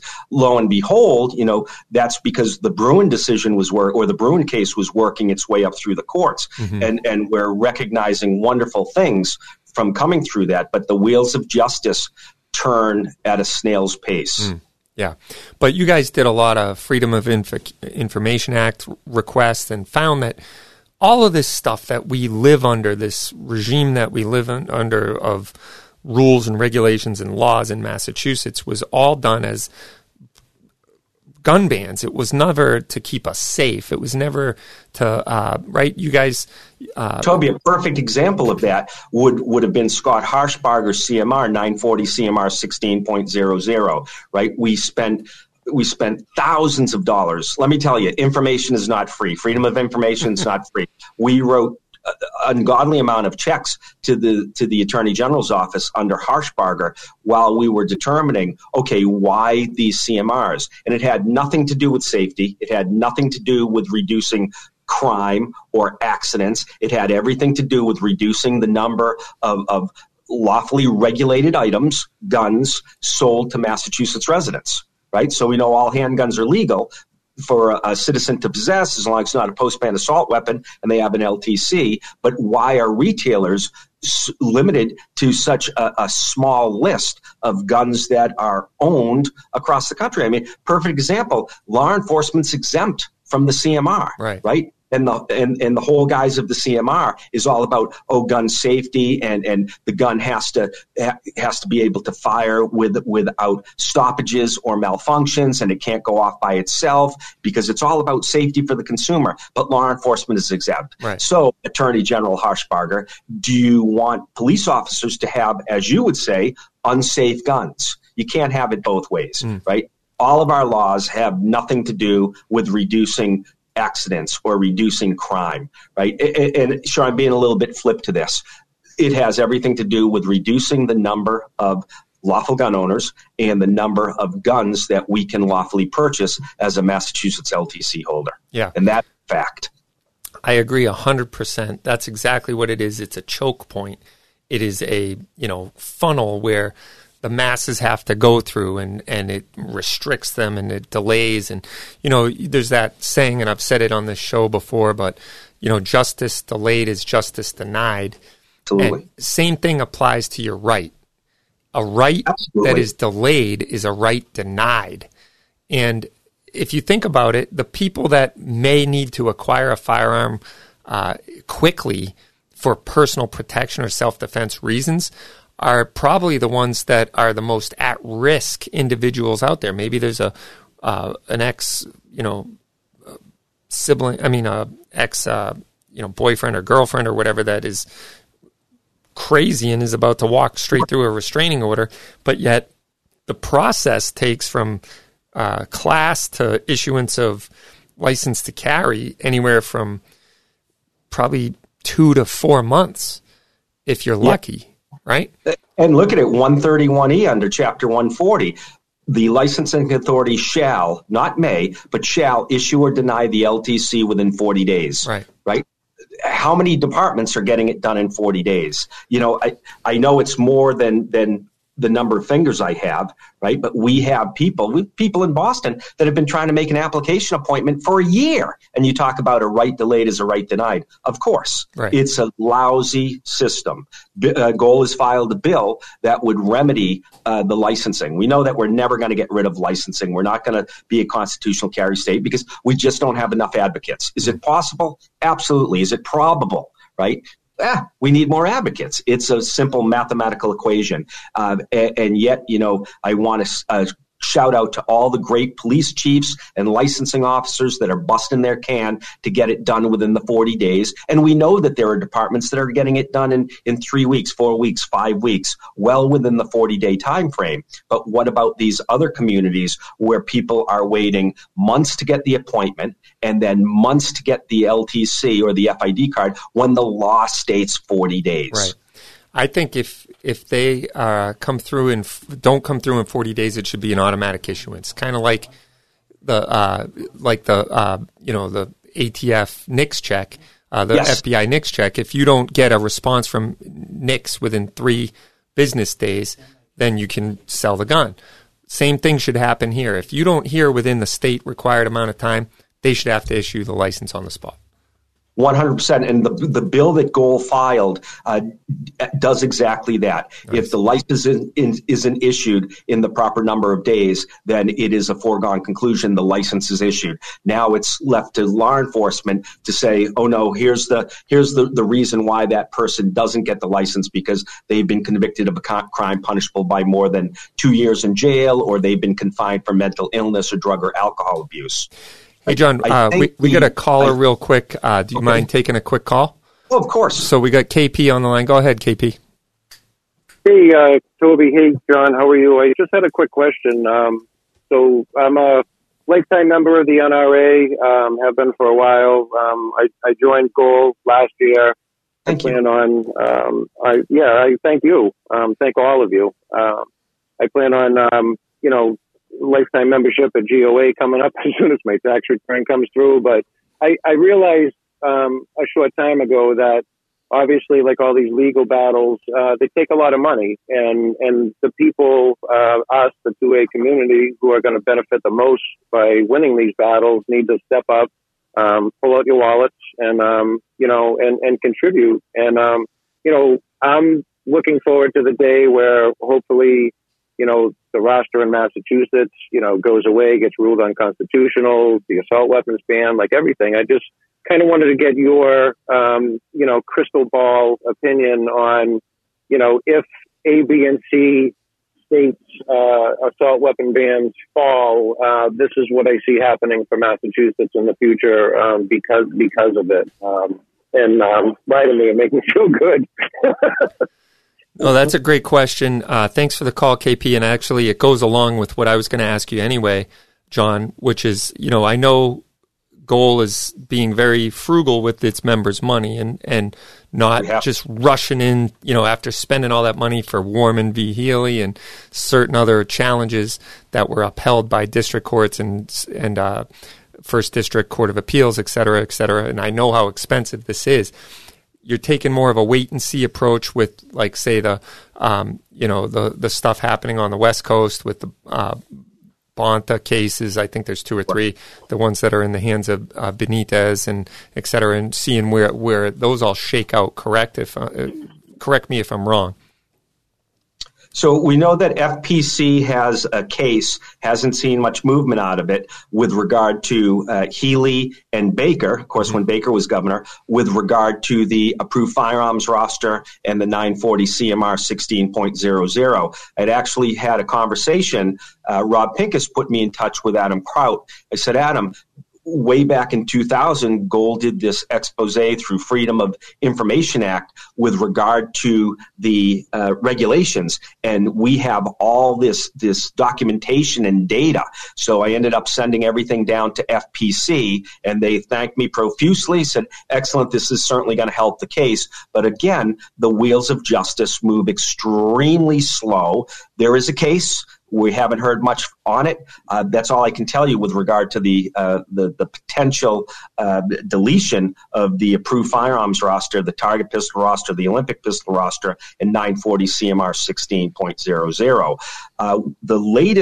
The latest suit that we're involved in now is the information dump from Firearms Records Bureau, right? So that is a new case. We're working hand in hand with Commonwealth Second Amendment to bring this case forward, but it is moving. Again, at a snail's pace, but it's brand new. We're looking at suits with regard to why can't we have a loaded pistol on an ATV, right? With the Bruen decision, I should be able to carry a pistol when I'm in the woods, whether I'm on a horse, which there's no prohibition, by the way, having a loaded gun on a horse that we can find. But how come I can't when I'm on my Enduro, when I'm on my side-by-side or my snowmobile or my ATV, even if I'm on my own property? So that's one of the cases that we're looking at now.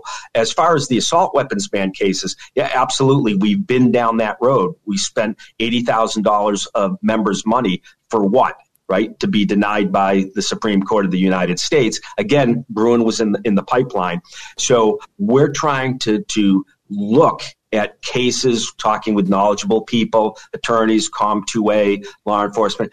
Okay, with the Bruen decision, where do you think we're going to have success? And it's just nipping away at this.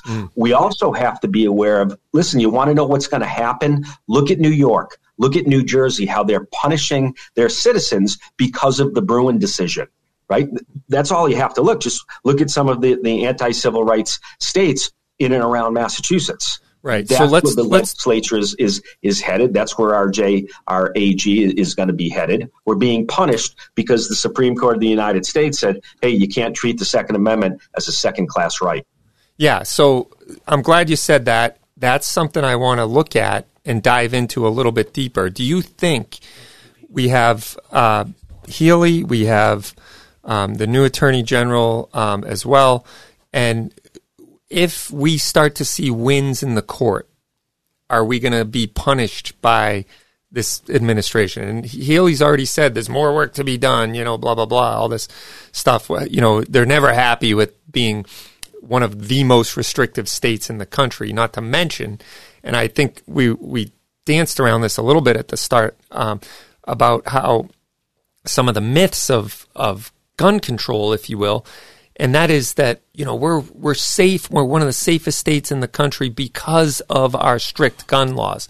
I think actually the opposite is true. We are the most violent state in New England. Yes. Because of our gun laws. Absolutely. And we saw that increase using the state's own data as it changed from 1998. Right? 1998 to 2023, we have become one of the most violent states in New England. Right? We went from 1.2 million licensed gun owners prior to the Gun Control Act of 1998 down to, 120,000? And we've worked our numbers up. We're back up close to 600,000 licensed gun owners. Imagine what would happen in this state if 600,000 licensed gun owners decided that they're going to start advocating on behalf of their Second Amendment civil rights. It would be a different playing field, 100%. Yes, it would. So do you think, I think historically, or in the last couple administrations, or the last, say, 3 or 4 years, if you will, we were kind of at this impasse where no new gun control legislation was really voted out of committee. It was brought to the table every year by the usual suspects, but it was never voted out of committee. And it was also true that we really didn't see any favorable movement in the legislature for restoring any of our rights. We were kind of at this, impasse, if you will, or status quo was being upheld. Do you see that continuing, or do you think that there's going to be hostility from the new administration on as far as further restrictions, maybe they won't call it gun control. They'll call it some, gun safety thing, or like, strengthening red flag laws, or, doing away with, private transfers, instituting universal background checks. But we all know what it is. It's gun control. And do you see that actually starting to take a foothold, or do you think we'll continue with the trend of this maintaining status quo unless the boat gets rocked by positive outcomes in court systems? And I know this is a big crystal ball type of thing. No one really knows, but... And I don't like crystal balls. Right. I don't like crystal balls, but I think one only has to look at the bills that are coming out of the State House now with regard to anti-Second Amendment civil rights stances. Absolutely. Absolutely. Yeah. We have new players. You have to remember, we don't have any hunters. There's, one or two hunters in the State House now, right? 20 years ago, we had 30 or 40 hunters in the State House. We're losing that. So we're losing that voice in the State House. And that's where the advocacy part picks up. All right. Hold that thought. We're going to be back on the other side. We're talking to John Green from Gun Owners Action League on Rapid Fire. So if you want to give us a call, it's 508-444-2120. We'd be happy to take your calls. And we're going to continue the conversation on the other side. I'm Toby Leary. Stay tuned.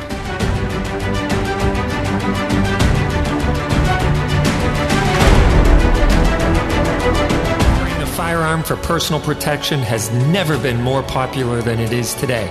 The USCCA can help fortify your home, sharpen your awareness, and develop your defensive plan. Go to uscca.co/rapid-fire to sign up. Your family's safety and security is your responsibility. Go to uscca.co/rapid-fire to sign up for a USCCA membership and get special training, legal advice, and legal protection you and your family need. Vortex offers the very best optics specifically made for shooters with rugged construction designed for extreme environments. Vortex Optics build quality ensures accurate, reliable, and repeatable performance every time you squeeze the trigger. Add fully multi-coated lenses and nitrogen purging, and you have a quality optic with an extremely reasonable price tag. That is the Vortex difference. Come into Cape Gunworks to see the full line of Vortex Optics today.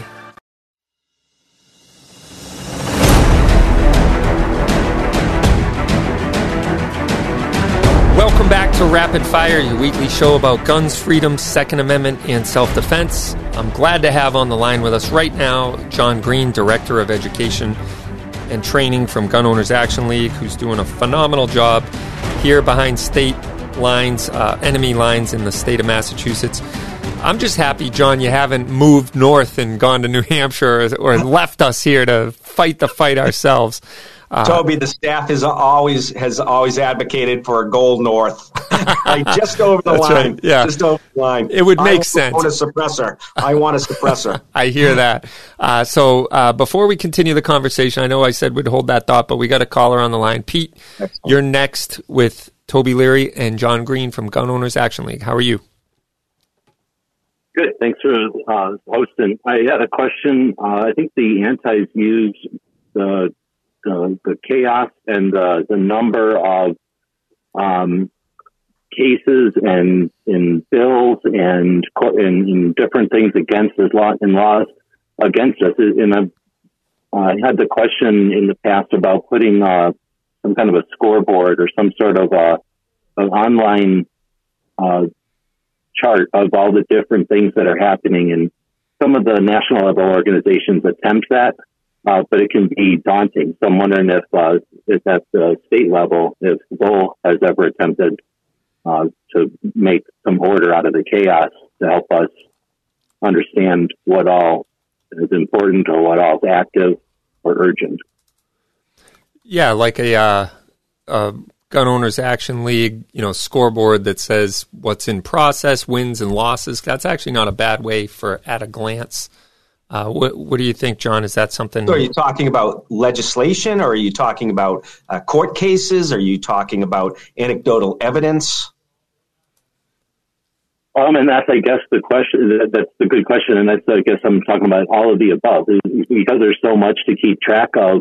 I know that the websites will often attempt to do it, but we're often doing it in a chronological, what's most recent, and here's the news articles, or here's the blog. Is there anything like a scoreboard to let us know all the different issues that we have to keep track of, so that we can see what's important or urgent, and what might be coming, and what we can. Well, I can tell you that as far as what could be coming, Goal does a fantastic job with regard to bills that are filed and releasing information. There's a hearing on this day, right? Goal was one of the only organizations to get out about this listening tour at Cape Cod Community College, right? The legislature didn't release any of that information. There were a lot of gun owners in that because Goal released that information. When we get it, we put it out to our membership, because that's our job. Sometimes we don't get it. I know a year or two ago with some of the hearings, right, we never got that information. And we're trying to get a hold of that information as early as possible to give that information out to our members, so they can say, all right, 3 weeks from now, I need to be at the local community college because they're having a hearing on some subject matter that will affect my Second Amendment civil rights, right? As far as the scoreboard, I can tell you this: staffing. That's what it is. There are only 4 people that work for Goal, right? We have close to 600,000 licensed gun owners. Less than 3% belong to Gun Owners Action League. Give us 50,000 members. We could triple our staff and be so much more effective at our mission. It's funding. 100%. It's a funding issue. And it looks like on the Goal website, you actually had this sort of thing on Goal's record of success. I dropped the link in the chat. Yes. And it was going strong till about 2014. Then it kind of, right. Which obviously I can understand why, funding and staffing and whatnot. So, but I will say a large part of it might have been, there hasn't been, probably in the last 3 or 4 years anyway, there hasn't been a significant piece of gun control or gun rights restored in our state, correct? Exactly. And a lot of the work, the advocacy work that Jim Wallace has been so successful at, and now with Mike Harris, is keeping bills in committee from ever seeing the daytime, as they say, right? That's a huge part of our mission. The listening tours, Jimmy goes around where reps will call him up and we're having a meeting at, Mr. Smith's house or Mrs. Smith's house, just a small group of active individuals, whether they're for our Second Amendment civil rights, or maybe they're not against our Second Amendment civil rights. It's all relationships, folks. That's why it's so important. Citizens have to have a relationship with their elected officials, whether it's, they're Democrats or they're Republicans or independents. Your elected official has to know you by name and by face. So when they vote against you, Bill and his wife, Colleen, they're upset at me because I voted this way. We have turned so many hearts and minds away just by having good relationships. So now Jim gets calls all the time from elected officials that don't vote with Goal on gun issues, but they'll poll Jim on some other issue that doesn't affect Second Amendment civil rights because he is respected at that state house. Yeah, nice. So you mentioned something, listening tours, and obviously the state has this listening tour going on now, and the first one was kicked off in my town here at Barnstable the other night at the Tilden Arts Center, and I heard it was not very well attended, but also it was also not much of a listening tour. So they basically it was a speak at tour, telling people what they want to do as far as suicide and all that, et cetera, et cetera. And the feeling or the takeaway from it from a lot of people was that something's coming down the pipeline and they're trying to just get the message out there and tell you why they're going to do what they're going to do. Is that your feeling of what's going on out there with this? Oh, absolutely. So the first listening tour was about suicide awareness and trying to reduce suicides. I can tell you, Toby, that one of the panelists, Kelly Cunningham, Kelly and I sit on what's known as the Governor's Challenge Council to reduce suicide among veterans and their families. Right? This is a national program. We're working with that program to release a number of videos that people will share. Hopefully, instructors will share in their courses, just to bring suicide awareness and and things that you can do if you know somebody's going through a rough patch other than having government mandates apply. This is, New Hampshire's been phenomenal with this, with the New Hampshire Firearm Safety Coalition, a coalition of public and private officials, retailers, firearms instructors, because ultimately it's our responsibility as a Second Amendment civil rights community to provide help for friends and family members that are going through a rough patch. So I spoke with Kelly and I said, Kelly, what did you think of this? And she says, it wasn't what I was expecting. And I tell you, it was quite educational for me, right? I know she was, saying it in a soft and gentle way. Talking with people that attended it, we had Carrie Ann Claire and Renee Gagne from the DC Project, Educate Before Legislate, right? The story that they told was, we were able to get up and speak our mind, and people brought up with them all of the gold talking points that we put out on our website and emailed to people. And the panel got quite a bit of a surprise, there. Well, that's good. That's really good to hear. And the future listening tours are going to be less about suicide, reduction and awareness, and more about the laws. So the big question that Goal and anybody who cares about the Second Amendment civil rights in Massachusetts say, okay, if this is a listening tour, if this is a top-down review of our current statutes and CMRs, are you prepared, Massachusetts legislature, to start rescinding laws that have not come to par, have not done anything but increased violence and increased criminal activity? So that's a very good question for these panelists. Yeah, exactly. Especially if it doesn't have the desired, that's the thing with gun control is we know the methodology. They pass it, it doesn't work, so they got to pass something else. It doesn't work, so they got to pass something else. So they, it's this never-ending cycle of new legislation. And we heard Maura Healey say it a couple weeks ago, and just so much good work has been done, but there's so much more work to be done. We're not done yet. And it's like, well, if what you've done in the past isn't working, why do you think that it's going to continue to all of a sudden it's going to work, by passing another law, which, we're targeting criminal element or those who are severely criminally insane, whether they're, suffering from all kinds of mental illness or not. But either the case, they don't care about the law. We just saw it. We just saw it the other day in, this Michigan. Yeah, Michigan. This shooting guy was already a prohibited person. He was already, out on some sort of release. Clean sentencing. Yeah. He should have been in jail, right? So he was a prohibited person, obtained a gun, right? But he should have never been out on our public ways. He should have been in jail, and the prosecutor and the judge did not give him the sentence that he had earned for his previous crime. So 100%, this falls on the judicial system. 100%. Guy should have never been on a public way. And he obtained a gun and he did terrible things with it, right? So when are our policymakers going to protect our students, our kids in the schools, rather than all this bullshit talk of passing more laws? And all those laws do is they affect you and I, the people that want to be compliant with our laws. No, 100%. I agree. And, I love what you said that, once you see legislation that doesn't work, I think you could point to all gun control legislation. But after it's been in a law in the land forever, and all it does is restrict the law-abiding's right to keep and bear arms or make another hurdle or a hoop to jump through, make it go away. It should have a sunset law on it at the very least. Toby, I don't know, 12 years ago, 14 years ago, we had a media blitz that would have scrapped Chapter 140 in its entirety, right? And start anew. Just delete all the laws that haven't been working and create less laws that are easy to understand. And behind closed doors, our elected officials, our senators and our representatives, Jim Wallace, that's a great idea. That's what needs to be done, but it'll never happen in Massachusetts. Yeah.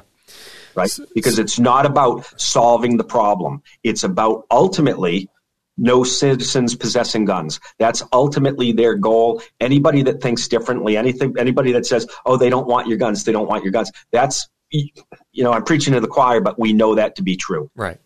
Yeah. And, I've heard people say that it's not true. They just want to make it safer and all that. And this is a message that dates back to 1993 and well before that, when I first became a gun owner. And I remember shouting from the rooftops, it's a gun grab. They want to ban guns. No, they don't. They just want to make it safer for our community. Nope. The end result is total gun confiscation, and they're not going to rest until they have that, no matter what they do. The evidence is clear. The evidence is clear on that. There's no gun safety taught in schools. When they passed the extreme risk protection order laws years ago, we had bills that would have required, okay, you've stripped somebody of their Second Amendment civil rights because they were a danger to themselves and others. Okay, what are you providing them for medical treatment? Right?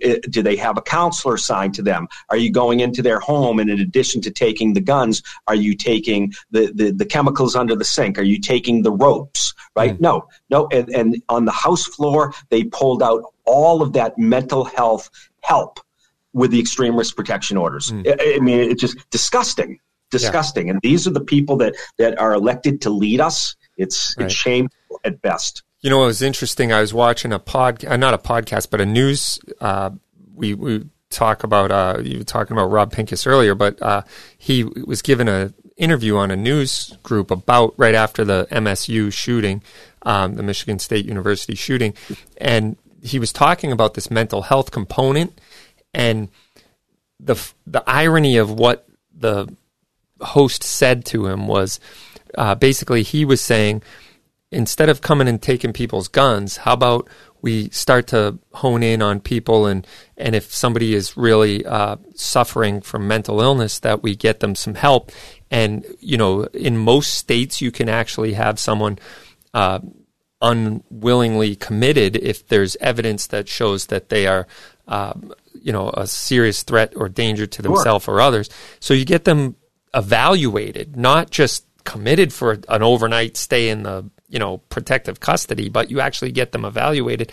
And the host, it was unbelievable, said, isn't that a slippery slope that we're going down where we're going to take people out of their homes? And Rob was very good. He said, yeah, this should definitely not be used unless it is an extreme case.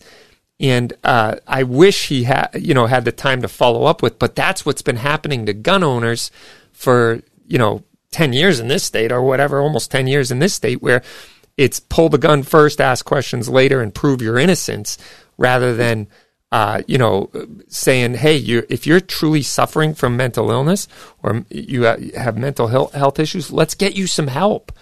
Absolutely. And get you evaluated and then get you some serious help. And now, I'm not for unconsenting incarceration either, except if somebody, who I love is a danger or a threat to themselves or others, and then, they refuse to get the help that they need, and that could blow up and end up hurting somebody else I love, then yeah, we need to act. But that involves like rolling up our sleeves and being a friend and being a brother and being a father and being a good listener and, helping our community get better and stronger. I think you've alluded to that too, and what you're talking about is being an advocate, right? That's really what the work gets done in Massachusetts or in whatever state you live in. How can people become an advocate? What's step one? I'm Joe, gun owner. I just got my LTC. I'm coming down to Cape Gun Works later to pick up my first gun, but I believe in the fight. I believe in what we're doing. How can I get involved? What can I do to make a difference? Educate yourself. First and foremost, you have to educate yourself. Goal worked with a Blue Ribbon Commission years ago, and it was enlightening. We had representatives from, Stop Handgun Violence in the same room, and they had no idea what laws already existed. They said, well, just if they're going through mental strife, just the guns need to go to a dealer. Okay, that sounds good. The problem is when they're better, in many cases, the dealer cannot return the guns, right? If it's an AR-15, we can't return the gun. If it's a handgun and it's not on the approved roster or exempt from that roster, we can't return the gun. right? So educate yourself as to the laws and regulations that already exist. Gold does a great job educating the consumer and the licensee. And then reach out to your elected officials. If you're a Republican, they're a Democrat. If you're an independent and they're a Republican, it doesn't matter what's after their names. They have to know you by name. They have to know you by face. Thank them when you agree on something, and educate them when you disagree on something. That's the key. Yes, I agree. And hold these elected officials accountable. Well, that's an interesting statement because, the way things are run right now in the State House there's not even roll call votes anymore for 90% of the bills that are hitting the floor. It's done in committee. They know what's going to pass, and then they basically introduce a bill, say the ayes have it, and the next bill, right? There's no roll call vote. So something as important as the Second Amendment, I would hope that one of the ways we could be an advocate and hold our representatives accountable is say, listen, this is an enumerated right by the Constitution. You, at the very least, better advocate for a roll call vote rather than just letting it be done kind of parliamentary. Am I right or am I wrong? Or is that you're 100% correct on this? I mean, there's no consequences for these elected officials. They get in, they change the rules to benefit them, right? And what you're saying about a lot of this stuff is already decided in committee. Right? Yeah. The House Speaker, the Senate President, they tell people what's to happen. And now, unfortunately, in Massachusetts, right, it's the epitome of a one-party system, right? The AG's office, the Senate, the House, it's all Democrat run. Now, granted, we have some fantastic civil rights supporters that are Democrats. So, and we've had Republicans that have voted against us, right? So, to me, it doesn't matter what's after their name. Show me the votes. You're either with us or you're against us. Yeah. And that's what it comes down to. Yeah, I agree. And, it's hard at this point. I even know representatives that are frustrated because they feel like they can actually do very little because it's all done in committee and already, a foregone conclusion. If a bill hits the floor, it's getting voted through. It's not up for debate. It's not up for roll call unless, they can demand a roll call, but you can't do it for every bill or else you end up being, the redheaded stepchild of the legislature. But we have a question here on the chat. Steve is wondering if there's any plans for the 2023 Goal 2A Fashion Expo. Do you have it? Is that going to happen? As a matter of fact, they have a date. I believe it's April 1st. There's information on our website. I know there's a board meeting tomorrow night. The committee will provide a report on that. I don't believe so many tickets or very many tickets have been sold yet for that event, and it's only 6 weeks away. But that is, one of my favorite Goal events. The board over the past couple of years have done just a phenomenal job producing that show. So talk it up, share it with your friends, buy tickets. The board needs to see tickets to be sold. I know that they're working with sponsors for that. I'm sure somebody's contacted you, Toby. If not, the board's going to get an earful tomorrow night on that. I don't want to get anyone in trouble, but I haven't heard. But that doesn't mean they haven't contacted us. But I personally have not heard. But yeah, you're this high above. You're this high above, right? Sometimes, I'm on a need to know basis, but I appreciate it when you take my phone calls, friend. Every time. I would definitely support. Why don't you tell everyone a little bit about it? Do you know where it's being hosted? Is it? No. I don't. I should know this, but this is a committee thing. All the information's on our webpage. Okay.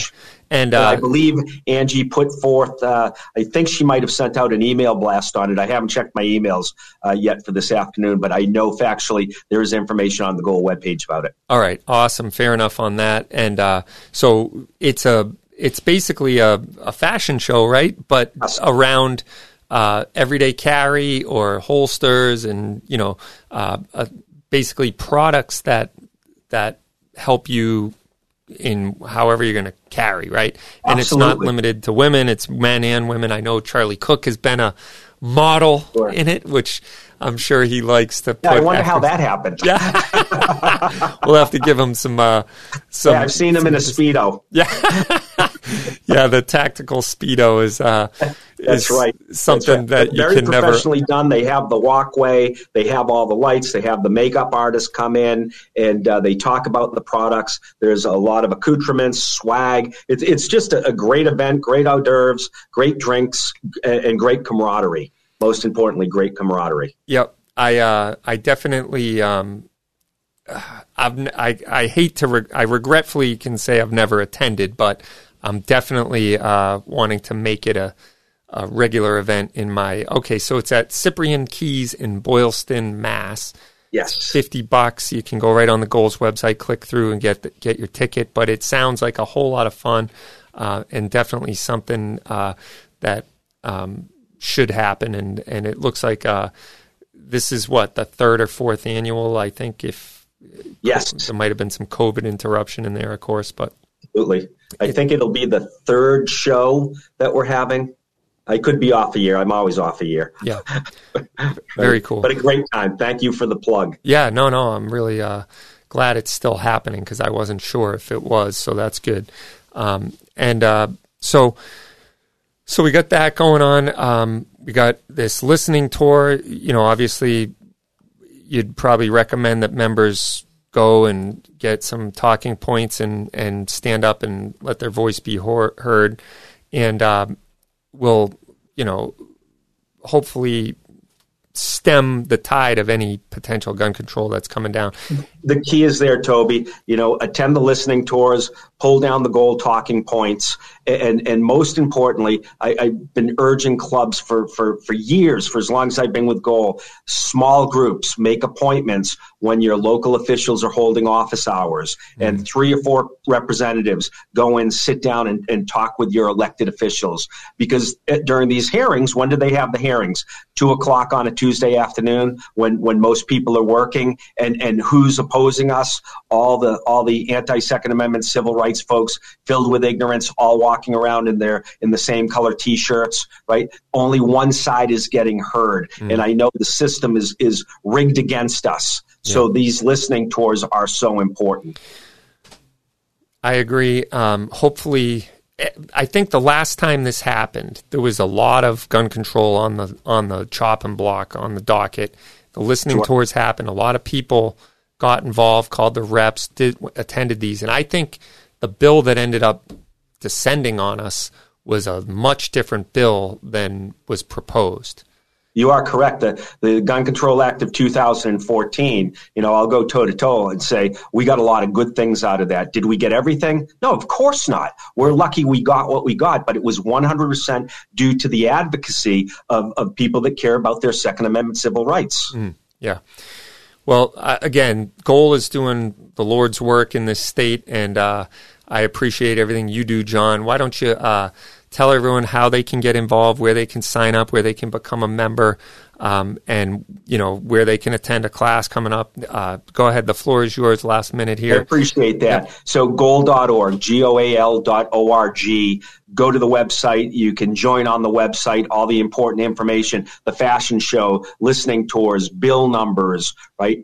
That's all going to be found on the website. Then if you're a Goal member and you ever have questions about gun laws, state or federal, call me. My priority are Goal members. My second priority are people trying to exercise their Second Amendment civil rights for their first time. But if you call me and you say, yeah, I've been an NRA member and I've had an LTC in the state for 30 years. Are you a Goal member? No. I'll call you back. You are not my priority. You're part of the problem. And it's harsh, but listen, I've been doing this 25 years full time.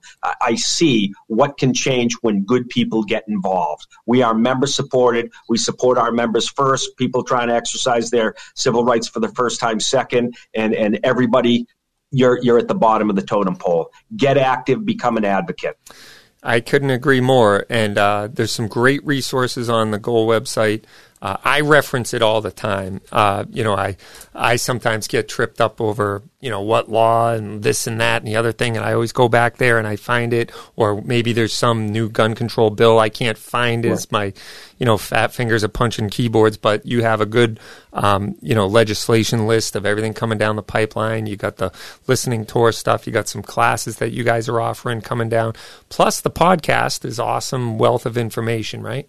A great job that Jeff and Garrett do. I tell you, I'm just so impressed with our board, so impressed with that podcast, so professionally done. And, that's what I listen to when I'm at the gym. I put on the Goalbot podcast. Nice. I wish they'd do it every day. I'd go to the gym more often. Maybe that's what I need to get me to the gym in the first place. I have like well-intentioned, the spirit is willing, but the flesh is weak, So true. Yeah. So true. Oh man, maybe I should set a goal at least to get to the gym and listen to the Goal podcast. It's worth it. Yeah, absolutely. Well, thanks so much, John, for being on the show. I appreciate you. Your hard work for this state every day, and I'm sure we'll see each other in an event coming up soon, or at least on the range at some point. Next time you're down the Cape, please stop in. We'll do a Toby Takes on the World. You can kick my butt shooting on the range like everyone else has been doing lately. And so anyway, thanks so much, John Green. We appreciate you. We're going to send people your way, new members. And guys, you got to get involved and support Goal. They're a legit organization fighting the good fight here in Massachusetts. Thanks Toby, so much. Thank you for what you and the staff do. Amen. All right, brother. Good to see you. Take care.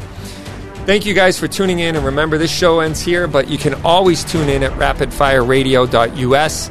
You can call or text the Rapid Fire line any time of the day or night. It's 508-444-2120. That's 508-444-2120. Keep up the good fight, support your local community, and be an advocate for responsible gun ownership here in Massachusetts or wherever you live. And together as Americans, we can overcome anything. I'm Toby Leary. God bless. We'll see you next time.